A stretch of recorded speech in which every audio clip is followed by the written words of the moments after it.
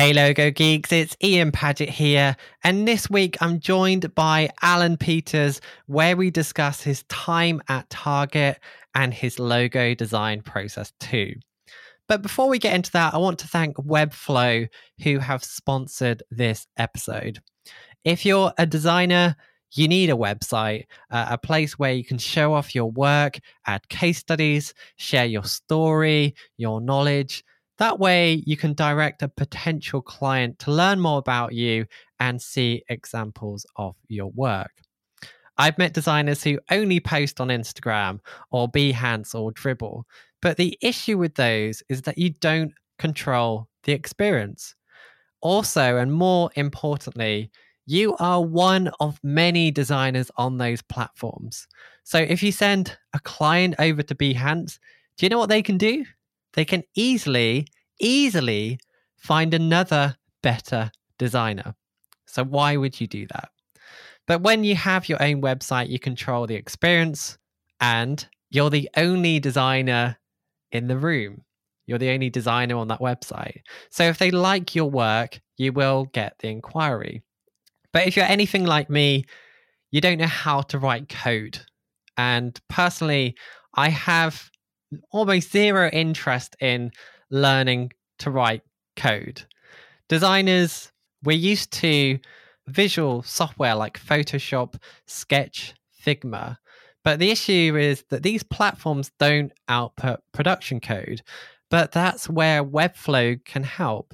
It gives designers the power of code in a visual interface, allowing you to directly build whatever you have in mind without writing a line of code. It's how I've built my own website, and it's how I also now build clients' websites too. And I highly recommend that you check it out for yourself. I genuinely feel that this is the best tool for building websites here today. So to learn more about Webflow, head to wfl.io/LogoGeek. And for the first 50 who use the promo code LogoGeek, you'll be able to get 10% off any new annual plan. So as mentioned on the podcast this week, I'm joined by Allan Peters. I came across Allan only recently. I was scrolling through Instagram and I came across one of those top 10 favorite logo designers posts. And one of the names on that list was Allan Peters. As I wasn't familiar with Allan, I did a search, I found his Instagram account and was blown away by his logo design work. It's all so well executed. It's just stunning work. You can tell he's been doing this for a while and is a master of his craft. I became an immediate fan. So being the Logo Geek podcast, I knew right away that I wanted to get him on the podcast to deep dive into his logo design process and to learn more about his career as a designer. So I was so happy when he kindly agreed to come on. Allan's done just about every kind of design job you can imagine. He's worked for large and small design agencies. He's worked in advertising. He's worked for an in-house design team, and he's worked for himself too. So that's where the discussion starts. One of Allan's most significant positions was working for the in-house design team at Target. And at Target, Allan did some stunning work. So we also discuss his time at the company too. But as Allan now focuses primarily on logo design and has been operating his own design studio, Peters Design Company, for more than 5 years, we spend the bulk of the time talking about Allan's logo design process. We also discuss how Allan now focuses on providing a niche design style and end the conversation talking about his love for badge hunting and how you can do the same.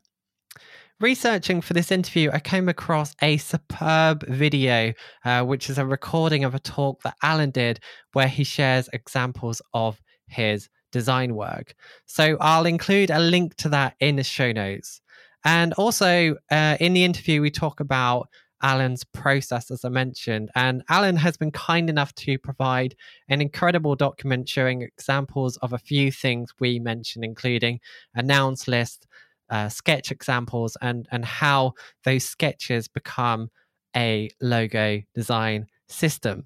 You'll learn more about that later in the interview, but it's super inspiring stuff. So do make sure you check that out. You can find them in the show notes by heading to logogeek.uk/96.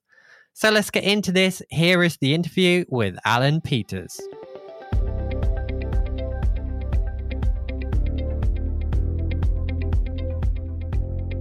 You've worked in an agency, you've worked in-house for Target, and now you're working for yourself under Peters Design Company. That's right. So you've worked in all types of positions, so in-house, agency, and independent. And I know in the design space, especially younger designers, they're never sure which option to take.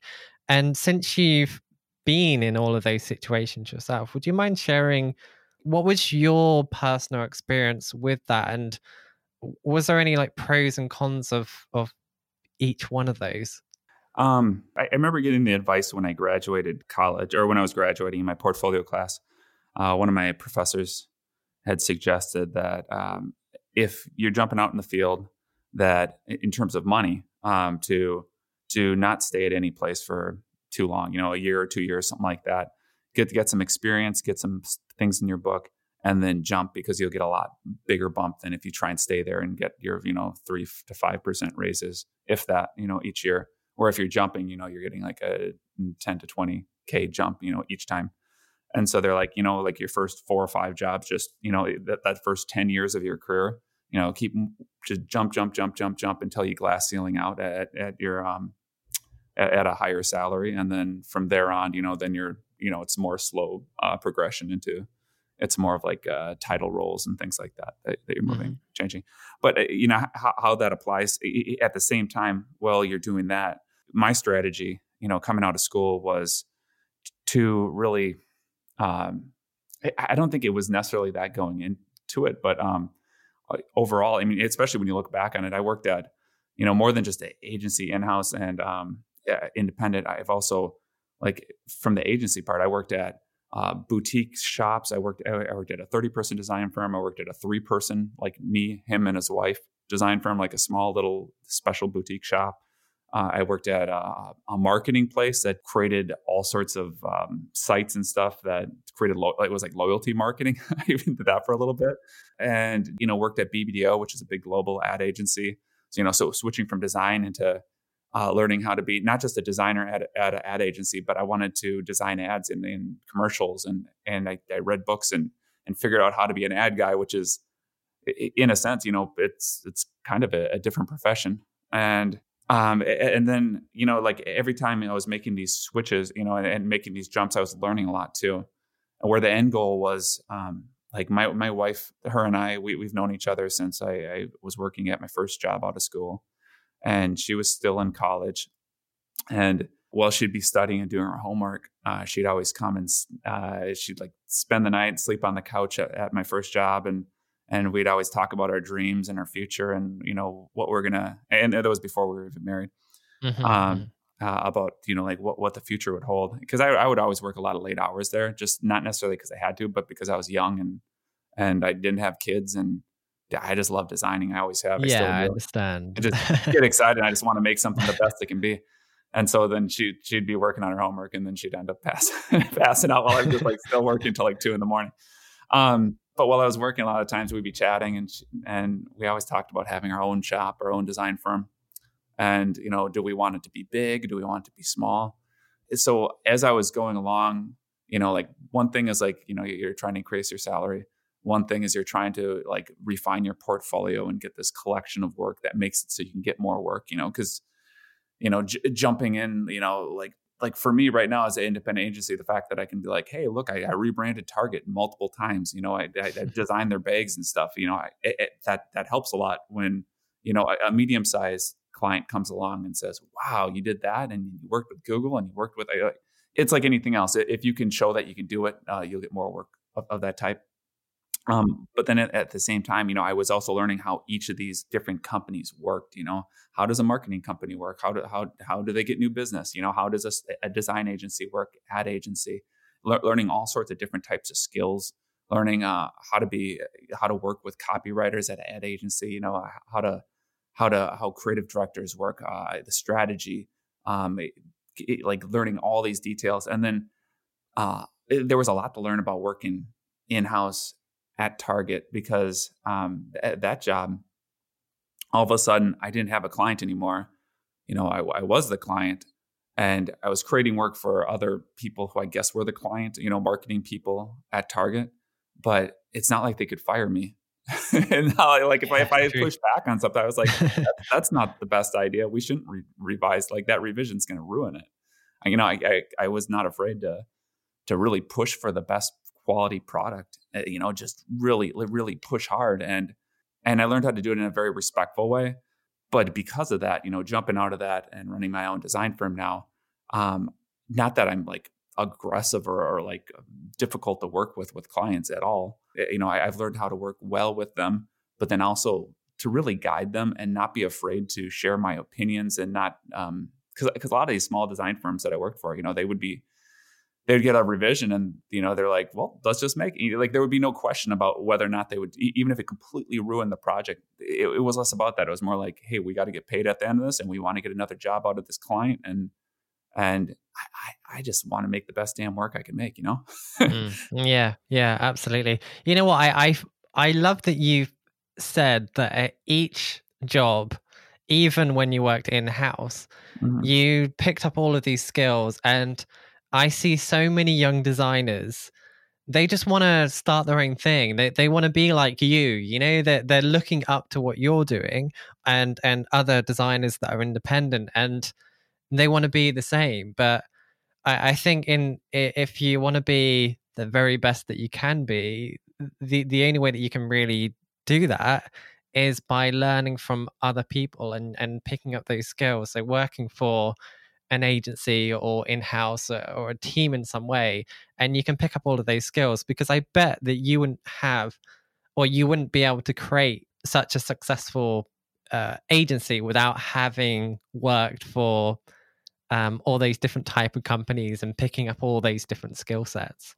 Yeah. It's a lot of the skills that I learned at all these different places there were skills on how to run a company, how to write contracts properly, all these things, how to sell work through, like how to get a client excited about something, or to veer them away from something that might not be the best direction in a way that, like that. It's not Jedi mind trick them in any way, shape, or form, but to just help shepherd them to make sure that they get something that's going to be successful for them. Because a lot of the times, especially if you're working with a startup or somebody who's never designed a brand or a logo before, if you let them guide it and you don't take the reins and take all this experience and the strategy that you've learned over the years to help them create something very successful, you're not helping them then, because you're just leaning on somebody who has no experience doing this, and they, you're not going to end up with as good a quality of product. And it might feel really good. They might be really excited until it goes out into market and it fails miserably. And not that it always does, but if you've never done it before, you're kind of shooting from the hip. With the younger designer thing that you were saying, where they're like, hey, they might like look up to, like the independent designer and say, hey, I want to do that right out of school. You can do that. There are ways to successfully do that. The trick is, it's not only showing that you can do the work and having the high quality work, but usually the high quality work will come because you're able to sell through the high quality work. Because you can have a lot of made up projects that look great, but actually having them produced for a client it can be a very tricky thing, because things can get chewed up a bit on the on the way through the mill, Yeah, I've actually found personally that when you're quite young and you're new to graphic design, you can actually create just as good work as you can when you're more experienced. But I think one of the absolutely, well, I mean, obviously you improve over time, but I think one of the big things that makes more experienced people have better output is that they actually learn to communicate with clients and advise and direct and so on, as you mentioned. So I wouldn't mind going into that a little bit later on in the conversation, but I think since we're talking about these 3 different types of companies Yes. that you worked on, I know you worked in-house, and as you mentioned prior to me hitting the record button, there is some, I don't know what the right word is, but some negative thoughts around working in-house. Right. I've done that myself. I worked in-house for about 5 years for a medical company, and I've also worked at an agency type place where you work with lots and lots of different clients. So I can see the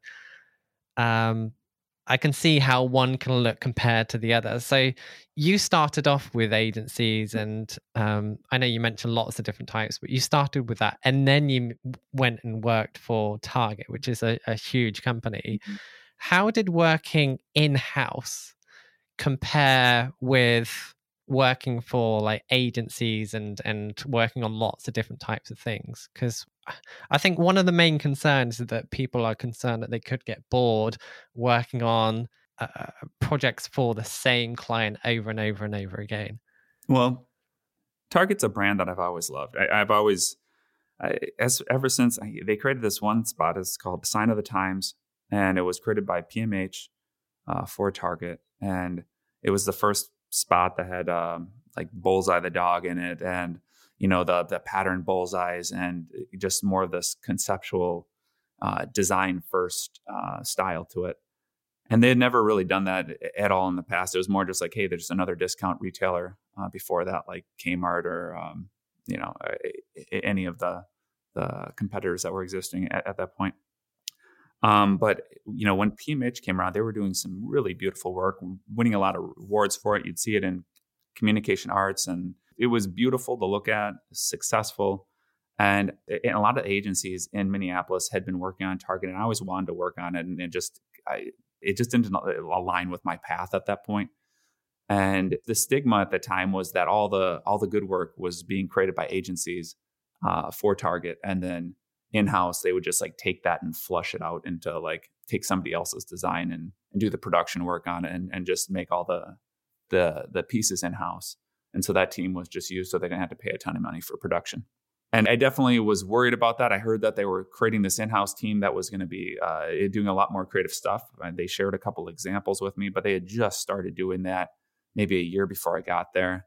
And I was chatting with them because I was working at BBDO at the time, and I was creating some pretty good work that I was proud of. I was working on some of my first broadcast spots. I was flying out to LA, and I was doing a lot of fun stuff that was getting seen all across the world, or at least all across the United States. It wasn't like for the most glamorous clients, but it was high profile, and it was exciting. So here comes this opportunity to go in-house at Target, and I was worried about it, but there's one fella who I'd followed for a long time. His name is Aaron Melander, and he worked at a little boutique agency called Bamboo when he first started his career, working for this very talented gal, Kathy Serrano. And that team and everybody who worked there it was like 4 or 5 people, and every single one other than, I think there was like one person kind of managing everything but the design. And it was like 4 or 5 designers doing amazing award-winning work for everything they touched. And it was just beautiful. Like if you look up Bamboo design, you will find a ton of great stuff. They're not around anymore. Kathy decided she wanted to work. She's actually been working in-house places, but when they decided to close their doors, and it wasn't because they weren't getting clients or anything, it was just, I think Kathy didn't want to work on the types of clients that they had opportunities to work on. And so she just wanted to be more selective. And so she decided to do that. Aaron went and worked at Target. And I remember at the time when he went there, this was like before they started creating this in-house thing. I thought to myself, man, he must have been like desperate. Why did he go in-house and work at Target? Like, the in-house team, what he's going to be doing production? Like this guy he's like getting Best of Show and Print Magazine and stuff. And he's so good, so talented. And he stayed there, and he was like, I think he'd been there for 2 or 3 years. And I had lunch with him, and he's like, oh yeah, he's like, right now they're at a transition period where everything just keeps getting better and better. Like they're bringing in more and more work internally. And the more we prove ourselves, the more work we're getting from the agencies and the more it comes in-house because it's, cost effective to do it in-house, Mm-hmm. versus Mm-hmm. having an agency do it. So if you can get the talent in-house, that's the way to go. And he's like, work-life balance is better. There's a lot of great things about it. And I decided, to take the plunge to try it out. I'd always wanted to work on Target. And I get there and it's like the first year I was there, I got the opportunity to work on some of the most amazing projects, man. One of them was they had been working on this basically the rebrand for Target, like all the images that go on the outside of the store. And they had been working on it for about a month at that point, and I don't know if they'd shown concepts yet. But they're like, we're showing them in a couple of days or a week. I'm like, can I do something? Can I please work on this? And they're like, yeah, sure. If you can come up with something that quick, go for it. And I'm used to working at ad agencies, working on pitches, doing big like full campaigns like in a day or two, because that's what you do at ad agencies. You're always like Uh-huh. working late into the night, just cranking out work. And so I made a ton of directions, and one of them ended up being the one that they created, and it got in CA, and it won a ton of awards. And oh man, it was like from there on, everything I worked on at Target was just, I got so many great opportunities, and it was such a cool experience. And it was this underdog mentality always. It was like you're always going against the agencies and trying to win some work back from them, and it was fun. I enjoyed it. I always liked the challenge of it. And one of the cool things about working in-house, just to break that stigma, at least that I found working at Target, was that so much of the work that I created actually got produced. Because, usually when you're working at an agency or a design firm or this or that, there's so much you create that just never sees the light of day, and it seemed like every idea I had at Target just kept getting made. It was so cool. And it was a hard job to leave. But when the time came to start our own firm, we jumped on it. We had the opportunity and did it. I can really hear it in your voice how much you love that job. And researching for this chat, I read a couple of interviews from around that time, and it really seemed like it was the opportunity of a lifetime for you. And it's it's incredible to hear that everything that you did so early on was actually used.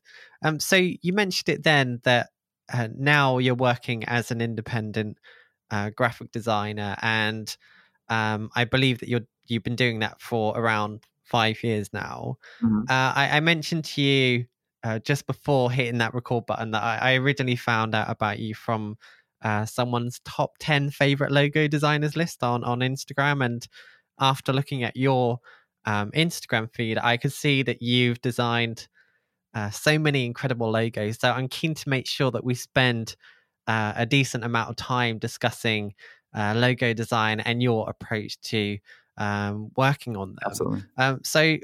Am I right that you're primarily focusing on logo design now, or are you doing other things as well? It's a primary focus. Usually there are other things, stem out of that. If you do a logo design for somebody, chances are you're probably going to do some business cards or a brand book or like other pieces, other elements. Yeah, sure, sure, sure. We partner with brands and with agencies and stuff like that to create campaigns.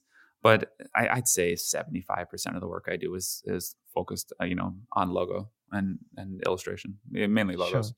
Sure. So would you mind sharing with us Yes. how you would typically work? And we spoke about it briefly earlier, but you started to talk about guiding the client and veering them away from bad ideas. So I'd like to go into that in some way within this conversation. But could you share with us how you would typically approach working on a logo design project from that initial core through to the final thing? Absolutely. So when you're in school, at least when I was in school, they taught you, they're like, hey, if you're going to create a logo for a client, you talk to them, get to know them, make some notes, maybe write a creative brief or something like that. And then make sure they feel good about it. And, basically figure out who the target market is, just the overall kind of vibe that they're looking for. And then you vanish, for a month and a half, 2 months, something like that, and come back and say, here's 3 logo concepts. Hopefully you like one of them, right? And then that's, Mm-hmm. and hopefully they do, or else you're going back and making more logos, right? Uh, and usually a round or two of revision. And that was the process. And, just working at different places, learning how different people did it, reading different books on logo design. Um, I have come up with how I like to do it, which works really good. And usually you end up with a very good product in the end, and the client's very happy about it. And so first, I talk to my client, find out any information I need to know, in terms of the background. Yeah, because they're going to know their brand better than I'm going to know it. If they want to, send me anything, like anything that they've done research wise, send it my way. And then usually I'll find out, competitors and a few of those types of things. Mm-hmm. Mm-hmm. But the key thing I start with is a brand noun list. And so I strongly feel, and especially in the digital age, that's important for a logo to have an icon. And I know there's typographic logos that are, it's just the type, or maybe the concept or the idea happens within the typography. But the problem comes along when you have to put this thing in an avatar or squish it down on mobile, and you need to have just you have to have just that icon at 72 by 72 pixels. Because if you try and put those words that small, they're just going to turn into a blurry horizontal line. And so having that icon is very important in a digital age. And I think all brands should, if they don't already have one, usually they have to backtrack and they're like, oh, well, what are we going to put in that spot? And then like somebody like Coca-Cola, they're like, well, we could take our script logo on the bottle and silhouette it. And they're trying to create an icon, by backpedaling. Which is a difficult thing to do. And it's like, you want to do that up front. You want that to be the hero, and then you want all of your the geometry and all the brand language to come out of the icon created. So like the width of the lines, if you're rounding corners, if you're doing sharp edges, if you're doing inlining, all these things that you have within that icon, that should inform the typography and all the illustrations and all the ads, and everything should come out of that mark itself, right? Mm-hmm. And so when coming up with that mark, I say, let's figure out what the subject matter could be. So I'm not creating, 3 logos for you and 2 of them have stars in them, and you don't want a logo with a star in it, and you didn't tell me that, and I didn't know that. And then all of a sudden you're stuck with this third one that you don't really like, and then we're doing 14 rounds of revision and you're frustrated. So I say just make a list in any noun, person, place, or thing that could represent what this icon is going to be, something that can be distilled down in an icon. And I usually start because by making a list myself, what are like 15 to 25 things that this mark could be. I try not to be too picky at first, I try and get a lot of stuff on there. And I also, I had this question come up in a workshop I did last week. Somebody asked what if I'm working on something that's like a consultancy, where I'm helping people, like how, it's not like, if you're doing like an orange soda or something, you're like, oh, an orange slice, an orange tree, like orange peel, like all these things come really naturally. But you're like, okay, a consultancy, like what do I do for that? And so I'll come up with basically categories like maybe trustworthy is a keyword, or like the relationship of 2 things coming together. And so I'll create these categories, and I'll create nouns, metaphors that could represent those words in nouns. So like 2 things come together, you could have 2 overlapping shapes. Like that might be one of the things on my noun list, or interwoven lines. I'll put some things in there, things that could be distilled down to an icon that could represent that idea. If you're trying to do trustworthy, like a shield, a lock, or a skeleton key, or like there's all there's so many things that it could be, right? It could be some sort of trustworthy animal. And so I make this long noun list. I usually do mine first, send it to my client, and I say, here's a place to get started. And I always have it in categories so that they have some categories to get their mind going. And I always tell them, don't spend more than like an hour or 2 on it. Just crank it out and send me your list. And then if I'm working with like a whole bunch of people, like let's say I'm branding a city, and I'm working with a whole city council, there's 8 people, I have every single one of them make a brand noun list. And I take all of them and I combine them all together and make a consolidated list that's all categorized. And then I hop on the phone or meet in person and we narrow it down. And this is the key part, because you could have all those like 60, 70 things that you came up with on this huge monster list. But the reality is when you're making your icons, you're probably going to use, 5 of them or 10 of them. Right. Mm-hmm. And if the client doesn't like those 10, but they like the other 10, then then you're just, why'd you do the process in the first place, right? So this narrowing down is so key to find out the stuff that the client doesn't want to see. That's like the whole point of the brand noun list, to get the stuff off there. Like, if they don't like stars, get the stars off there right away, and really get this thing shrunk down to 10 to 15. And honestly, I've gone down to like 3 with some clients. If they're laser focused and they're like, you know what, I want water and I want a tree and some sort of shoreline, I can easily create icons out of that. That's not a problem. Mm-hmm. Is it possible that you could maybe share an example of that I can put in the show notes for this episode? Yeah, I can send you a PDF or yeah. No, I think that would be really useful, because I haven't heard it described as a noun list before, but I've seen a lot of logo designers do like word mapping, where they write a word in the middle and do associated words like that. But actually, this is a nice way of doing it. But when you say that you're categorizing it, I think that's where it would be nice to see an example, just to understand how you are grouping these words into different things for your client. Yeah, I can just really quickly, talk through it too. Like, let's say you're doing and sure, they want to represent people in some way. I'd have a category that said people, and then I could put in there holding hands, human silhouette, somebody running, somebody jogging, like all these different things like that all classify under people, and so that could be one of the categories. Nature, like let's say the city has a lot of nature in it, so you might have trees, leaves, acorns, squirrels, deer, or whatever, like all these things would be classified under, you can classify it whatever you want. It just, sometimes it's nice to have things bucketed. It could just be a laundry list, but if you're dealing with like 15 to 20 things, so it doesn't get too complicated to read through really quick for a client, because you want to make the process as smooth as possible. One of the things I learned at Target is you want to sell good work. You try and make the deck so simple that like, it's like a children's book for like a 5-year-old, like only like 5 to 10 words on each page, really simple, like one key image. So you're not distracted by like 40 things and 40 bullet points, because nobody's going to read that in a presentation. And so the same thing, it's like you have this attention span with your client. Like how do you simplify and make this as easy as possible for them to digest it so that it's functional? So anyhow, so that we got our brand noun lists, right? And you get approved by our client. I got to, I am feeling good about it. And usually when I'm narrowing it down, I'm really guiding that process to make sure we get rid of, let's say if they add some things on there that I'm like, that's just going to be difficult to make a mark out of. Usually I'm working that stuff out of there really quick too, so that they understand why I wouldn't do that specific thing, and I can explain it right there.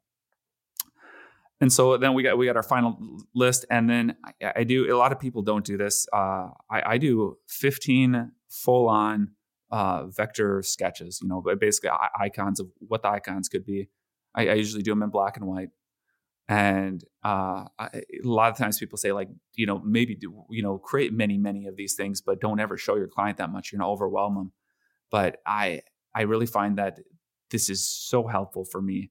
Because there's been so many times I've presented, like, in the past where I've presented 3 or 4 logos and the client's been like, oh, I had this idea. I really wish it was something like this. And I've already made that one. I just pull it out. I'm like this. And they're like, yes, why didn't you show me that one? And I've usually made it, and I try and make sure that all 15 of those are logos that I feel really good about. And one of the things that helps sell them through, especially if you're selling it through like a big, a lot of people, is to have the brand nouns that you're using from your initial list. Usually I start the deck with, here's my brand noun list that we approved. And then when I go through each mark, I'll have bulleted, like, here are the brand nouns that are being portrayed in this icon. So in case I'm not there to present it myself, they can quickly make that association, right? So sorry to interrupt. Yeah. So you're presenting 15. Yep. How are you showing each of these? Are you presenting them like 15 on a slide, or are you showing them one at a time individually and running through each one as a separate thing? Well, I like to present. I usually will show white or black on white on black for each one, and work my way through and talk through the idea behind each one as I'm going through it. And then right at the end, the last slide is all of them together. I'll have them all white and black and then black and white. And if they have some brand color initially or whatever, that's when I'll have a slide with all of them in that color.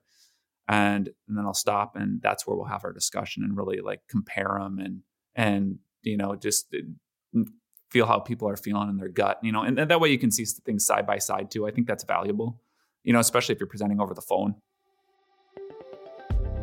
I just want to take a short break to thank the sponsor of this podcast, Webflow. Webflow gives designers the power of code in a visual interface, allowing you to directly build whatever you have in mind without the need for engineers. Webflow's whole thesis is that designers are used to learning complex visual software like Photoshop, Sketch, Figma, and so on, but none of those tools actually output production code. Webflow takes that next step by bringing the power of HTML, CSS, and JavaScript into a visual interface so we designers can build completely custom designs without worrying about writing code. Webflow's rich interactions and animations toolset allows you to bring your designs to life with advanced features like parallax scrolling, mouse cursor-based animation triggers, custom keyframe, and After Effects-based animations too. To learn more about Webflow, head to wfl.io/LogoGeek. And for the first 50 who use the promo code LogoGeek, you'll be able to get 10% off any new annual plan. So let's get back to the interview.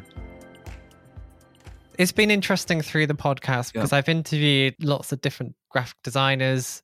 Some present one, some present, 2 or 3. Aaron Draplin presents like 200. 15 is a lot. Yeah. I think. Do you find it's problematic showing as many as that? I mean, I assume not because you're still doing that, but to me, it sounds like an awful lot of logos to show, and your risk running into this situation where you're going to have the client go, I like that bit of that, I like that bit of that. Can you mash those together in some way and create something new? Do you ever face that issue? That issue I would find happens a lot when you're presenting finished looking logos, usually the ones with typography and full systems. They're like, oh, I like the type from that one with the icon from that one. That's usually what the Frankensteining is that happens. Usually it's like pairing these two elements. But when you're presenting these really simple, minimal icons, it's kind of hard to mash them together, And so have I ever had that happen? Yes, it's pretty rare. Probably like 5% of the time, maybe. And usually I can talk the client. I can tell quickly if it's going to work or not. If I'm looking at sometimes it makes for something better. And if for some reason it doesn't, or if I'm not sure and I knock it out and I think it's awful, I'll tell my client. I'll say it didn't work out, man. I had that with a client recently where I was like, hey, I did what you asked to do, and man, it's not working. And like they'll look at it and be like, yo, as long as you guide them and you show them and you're honest with them. Sure. So how do you narrow down 15 with a client? Okay, so when I'm creating an icon, just one more part about that is usually I'm combining multiple of the nouns together. Usually it's multiple ideas. Mm-hmm. It's for Firecraft pizza, it's a pizza slice where the negative space of the fire is part of the pizza. It's a couple of things where I'm finding visual overlap and combining them. It's usually not just like, hey, it's a golf ball and I created a golf ball. Usually it's a golf ball and it's a negative space of a letter or something. Usually there's some sort of visual combination. And then to answer your question, like to narrow to 3, that presentation, when I get down to that last slide with the 15 on it, I tell them, you don't have to make a decision right now, but if you had to pick your top 3 or just everybody in the room, sometimes I'll do that. If I have a ton of people, I'll do the old, write down a piece of paper, because I'll have letters or numbers with each of them. I'll say, just for yourself, without looking at anybody else's, write down the 3 that you feel are the strongest, just in your gut. And because a logo a logo, it's not going to have somebody explain it if it's out there in the wild. They're going to like it or not, usually based off your gut, or, like if it's been out there for a long time, some whatever brand, ideation, that goes around it.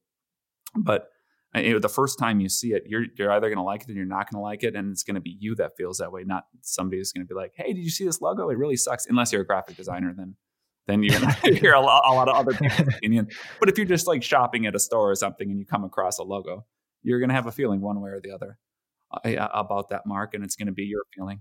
And so I try and like feel out the room and kind of see what people are leaning towards. And usually that I can help guide them a little bit at that point. And then I always tell them to take a day or two and think about it, and then come back and with what you feel like you want to move forward with. And sometimes I always tell them to pick 3, and then I take those 3 and do full on brand like modular systems where it's like, hey, you got the icon horizontal one for like mobile, vertical or stacked. If it makes sense, also maybe like a badge or like some sort of like more complicated, basically from extremely simple to extremely complex in a full system, so you have a whole bunch of stuff to work with. And I'm creating that for all 3 of them. But I just had a client I was working with called FM, and it was Featherston Media, and they're just narrowing their name down to FM. They got FM.net, and I was like, how often do you get that lucky that you get to do a logo for something with only 2 letters?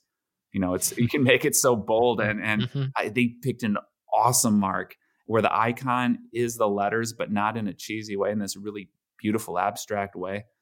And that was the whole system. I mean, there's no system to go with that. It's just that the letters are there. It's small. If it's great as an icon, as an avatar, it's easy to like, it has a brand language you can create patterns out of. And the best part about it is I presented the 15 and they came back. They're like, we're going with that one. They're like, wait, you don't have to do it. And it was like the easiest logo process ever. It's so great.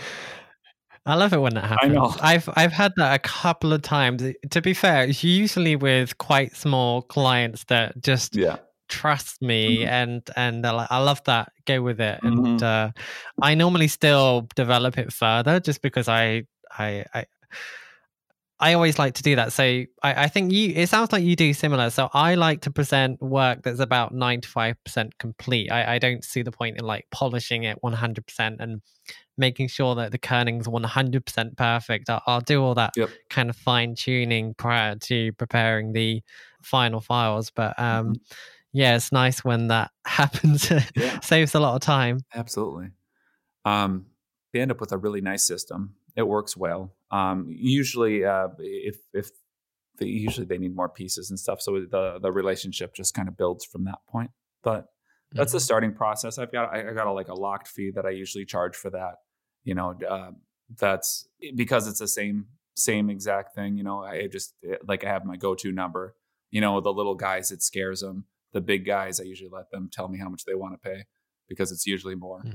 And then and then the medium guys, it's right at their level. So Sure. That sounds good. And I think for listeners, because I mean we're speaking about something that's quite visual, to look at examples, there's a fantastic talk on your website that I'll link to in the show notes where you do actually share a few projects that you worked on, and it shows examples of these systems that you develop based on that symbol and how you're working that out. So I think people can go and check that video out because surprisingly our time is flying. We've already done like 45 minutes. Oh, wow. It's scary how quick time flies. So in relation to your work, there's something that I've noticed about your work, and you say on your website that you offer a distinctive design style, and you can tell looking through the bulk of your work there are similar characteristics between all of it. Like you own a specific aesthetic that you offer to clients. So I'm curious to know, are you creating a specific style to intentionally attract a specific type of work, or is that just your style and it's just naturally developed in that way? I'm specifically going after it, and so one of the things I've always done in my career is I'll work on passion projects, things I feel good about on the side, ways that I can kind of flex my creative skills and do the type of work that I love doing, where I'm not being constrained by a client, and I can really, like anything else, it's you dress for the job you want. You Yeah. make the design work for the type of design work you want to get. And so I actually did a video recently on my Instagram where I share these two posters I created for R Crank, which is a poster bike show, and it's been in Paris, in many of the cities in the United States, but it's all started here in Minneapolis, Minnesota, by Charles Yoel. And two of these posters that I did, it was kind of these fictitious bike gangs, not like motorcycle gangs, but bicycle gangs, which is really pretty dumb. Which I did on purpose, and I tried to name all these different bike gangs after different neighborhoods and different roads and different icons around the city, and so basically the whole point of the project, I had both these posters have 12 badges on them with like a big scripty badge overprinted right over the top of them. And they look really cool. It's like, here's all these, it's like the one over the top will be like Minneapolis bike gangs. And there's a St. Paul bike gangs. And then all the badges are all the different gangs. The purpose of that poster, yeah, it's like great. I'm making a poster for a thing, and so you sell some posters. But the main point was like, I want to get a bunch of badges in my portfolio because I like making badges. And I had created like, I don't know, like 4 or 5, 6 of them or something at that time. And all of a sudden, after I did those 2 projects, I had 26 more badges in my portfolio. And and you get a lot of calls and a lot of work based off that type of thing. Like all of a sudden it's like, hey, ESPN needs a bunch of badges for, these articles that they're working on, or some outdoor company needs a badge for like their ATV trailers, whatever it is. There's definitely purposes for those types of things. And that said, just since we're on the subject of badges, I don't feel like a badge is a perfect solution for every brand at all, but I do like making them. And so I make a lot of them. Yeah. I think, and it's been addressed on this podcast so many times, and I want to stress it again now. Showing the type of work that you want to attract is the way to go. Yes.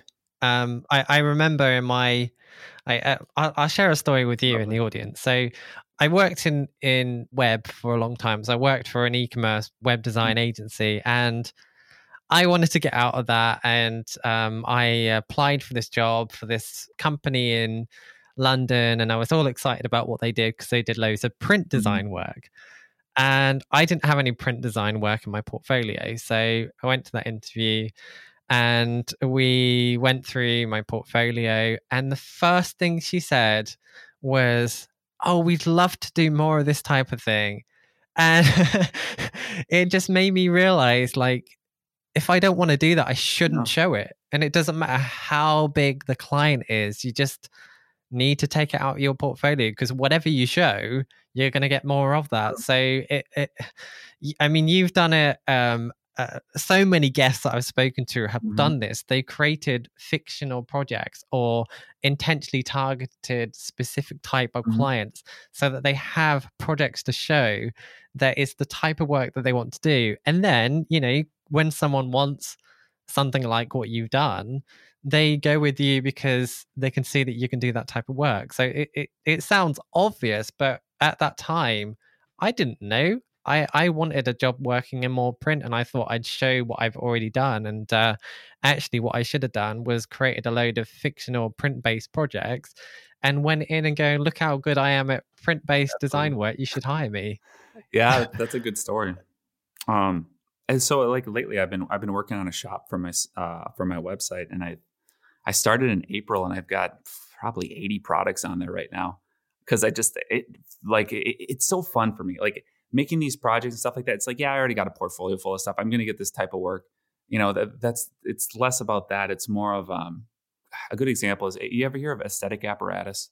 They're these poster designers. I haven't. They're out of Minneapolis. They're amazing designers.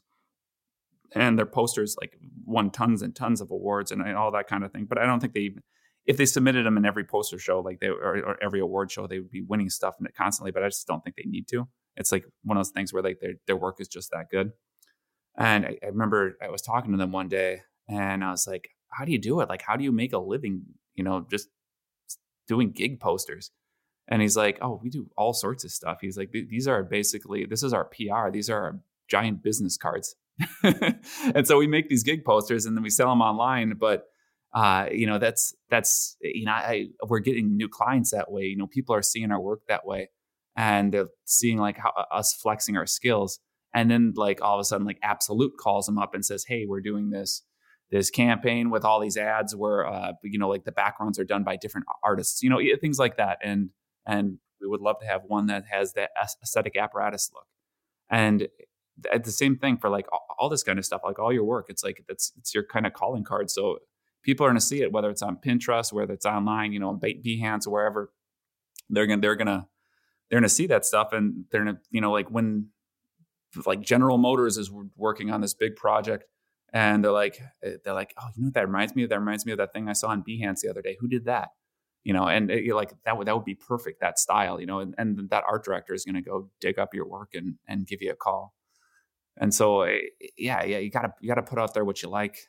And and if you love doing that kind of work, making fictitious, these products I'm making aren't fictitious. They're products that I've been selling. And, man, I just like doing it. It's like when I was in high school. Like when I was in high school, I would draw in all my classes. I didn't do great in high school because I would sit there drawing while the teacher was talking. I would get so distracted because I just love to draw, and I love to make stuff, and I love drawing the kind of things I want to draw. And the same thing with this, man. I love design, and I love making cool design that like if I'm going to make a hat, I want a hat that I want to wear. I want it to be the best damn hat I've ever designed in my life. Like the hat that I would want to find at a store where I'd see it and be like, yes, I need that. Yeah. And showing it off on Instagram, other people see it, and then you get more work Absolutely. like that. We've got about 6-7 minutes left of our time, and we can go on a little bit longer if you're happy to. But I earlier watched a talk that was on your website about badge hunting. And I mentioned about this video already, so I'll link to it in the show notes. But badges and badge hunting, that kind of seems to be one of your things based on reading through lots of things that you've done. Would you mind sharing what badge hunting is and how you go about doing this? Because I think it's brilliant. It's similar to what Aaron Draplin does, but I'd love to hear how you tend to approach this type of thing. When I was talking earlier about learning different skills at different shops and things like that, I was mainly talking about learning like the business side, like that skill set. But in terms of learning design skills, I think a lot of designers do it the same way. They're learning from other designers. They're studying like the designers that they love and figuring out like what fonts are they using. I want to know what that font is. What like let's look at those color palettes. I love that color palette, or I love that illustration style. I love the way that they illustrate hands, or all these things. They're making their collections, they're making their Pinterest boards, they're making their dribble category, whatever they call them. I don't know. All websites seem to have that now, where basically you can categorize and collect things, and that way you can use them for mood boards and things later on. But I remember spending, like using that example, that aesthetic apparatus example, or like the local agency, there's like a Wink, like all these different local agencies. I remember I studied all their work and figured out like why I liked it and the things that I loved about it. And I remember going on this interview once with this fella, his name's Travis, and he worked at this agency called Mono, and I was interviewing with him, and he was like, I like your work, it's really good, but oh my goodness, it looks like Minneapolis design. And like he's like, it's very like, because I think his style was more like international feeling.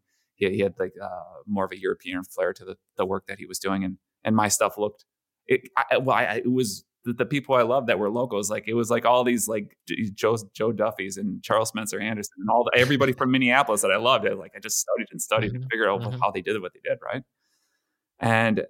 But that was early on in my career, and I was like, when he said it, I was kind of like, I didn't know how to take it, but I thought about it for a while, and it's like, yeah, I do need to be more broad about this, and I started studying other people from further out, and like getting like more of a broader sense of an education, really learning from the masters, and going back to Saul Bass and Paul Rand and reading their books and figuring out all that stuff. But then I don't know when it was, but I started just finding so much inspiration in all this lost design that was created.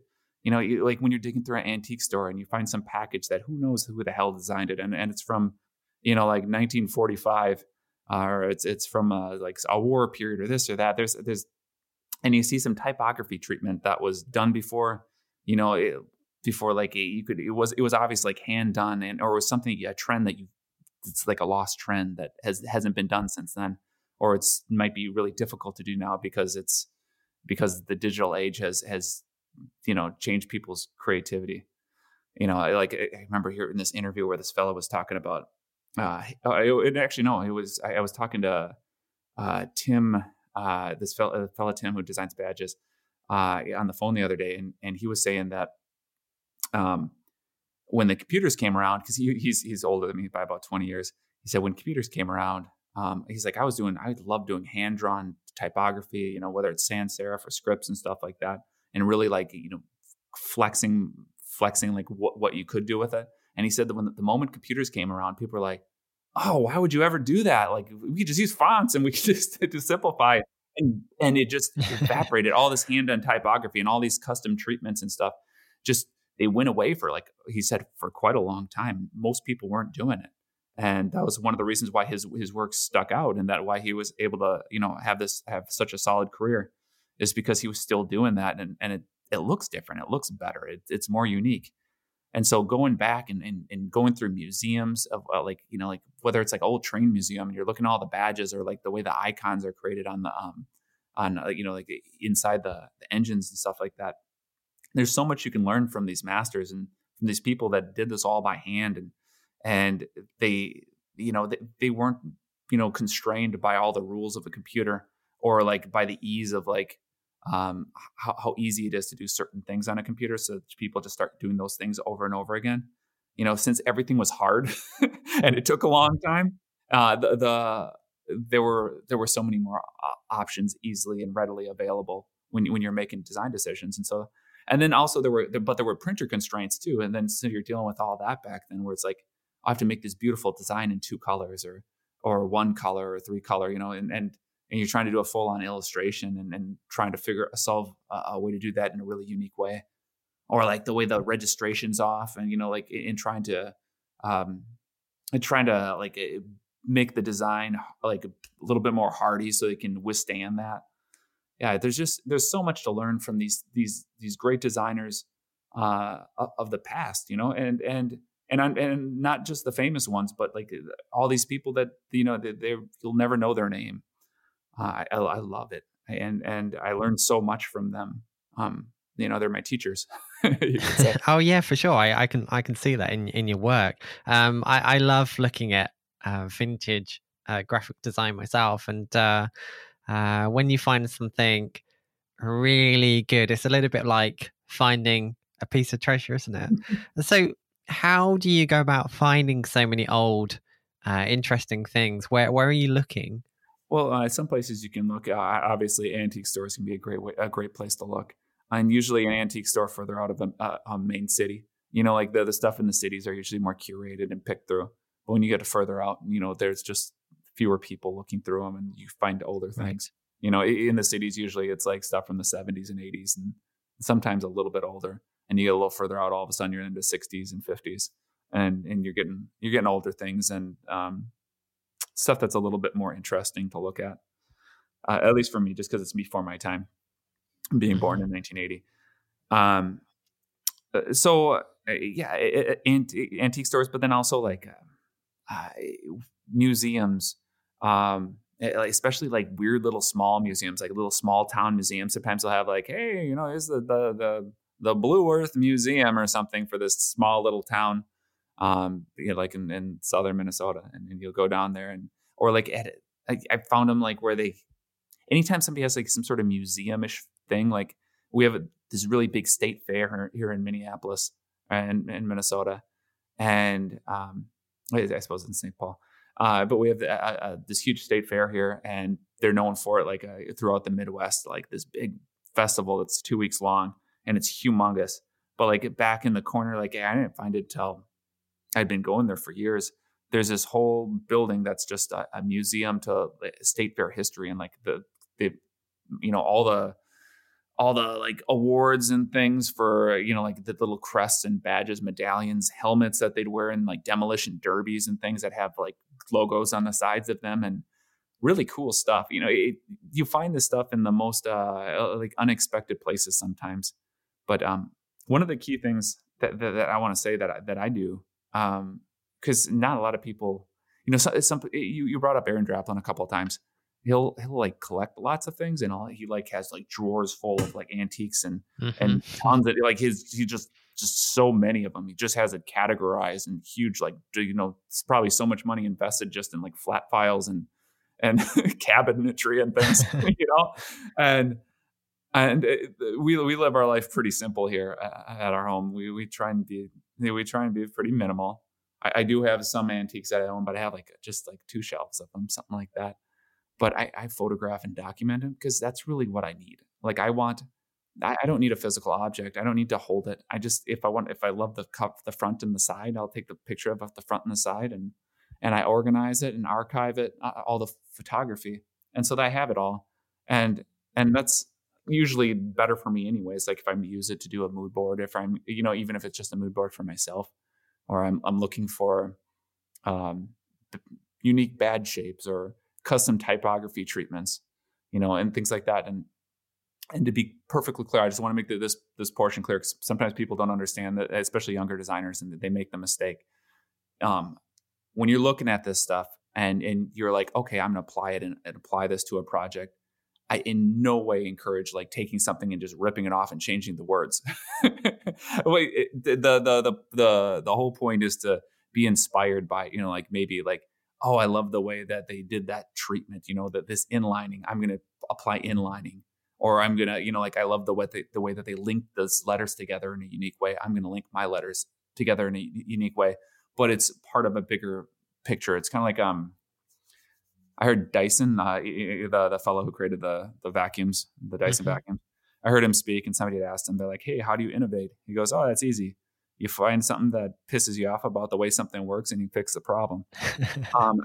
And I'm not necessarily saying that like there's something wrong with these things. I guess what I'm trying to say is like a vacuum cleaner, right? He didn't create a vacuum cleaner. He just put a ball on the back of it so it's easier to maneuver, right? And so in the same way with a logo, it's like you like might find something where like, oh, that's a great stepping stone. I can use that. But how do I innovate and make it better and add the ball on the back to make it so it maneuvers better? But in terms of the design itself, like how can I leverage this learning? So. Yeah. Well, I think it's like anything. When I work on projects, I like to, when I'm looking at logos in particular, I'm not looking for something to copy. I'm trying to pinpoint like an aesthetic that I want to try and get across with what I'm doing, and having those reference or that source material to reference from wherever it's coming from, whether it's from a Google search or from going out there and looking in the world in the way that you are. Copying, that's not the way it should be. It should always be inspired by or those things are there as a reference source. All those images that you took, you should create that as a product, like as a like a PDF book and like categorized, organized files, because not everyone has the chance to travel around your part of the world to see all of those fascinating things. So if you don't already have that online somewhere, you should consider making it a product in some way, because it'd be fascinating to see. I've always thought about it. I would love to do it. I would like to write something too that went with it, though. I don't want to like more than just like a photo collage. I think it could be a I mean, something like what Louise Feely does for, like, she's taken loads of pictures in like Barcelona and Paris, and she's released these books of like typography on the streets, which is it's a nice way to do it. So doing something like that might be really good. Anyway, we've been speaking now for just over an hour, so I think it's probably a good point to wrap this up. We've covered loads of things. I know we could have spoken for another couple of hours, but it's been absolutely incredible. I'm really grateful for you coming on and sharing so much with us. So thank you so much, Allan, for your time. It's been amazing. Thank you, Ian, and thank you for your time. Thank you for researching your questions and spending some time to get this all put together, and your level of professionalism. It's you're definitely a craftsman, and I appreciate it. That was such a fantastic interview. If you enjoyed it as much as I did, make sure you let both myself and Allan know by giving us a shout out on social media. If you want to learn more about Allan Peters, head to his website, petersdesigncompany.com. Alternatively, head to the show notes for this episode, where, as I mentioned at the beginning of this, that I'll also include a link to the video that I mentioned, where Allan shares a number of examples of his work. And also, Allan was kind enough to share a PDF with examples of some of the things that he spoke about in his design process. So make sure that you go and check out the show notes, which also include links to Allan's website, social channels, any resource we mentioned in the interview, as well as a full transcription of the interview itself too. So to find out, just head to logogeek.uk/96.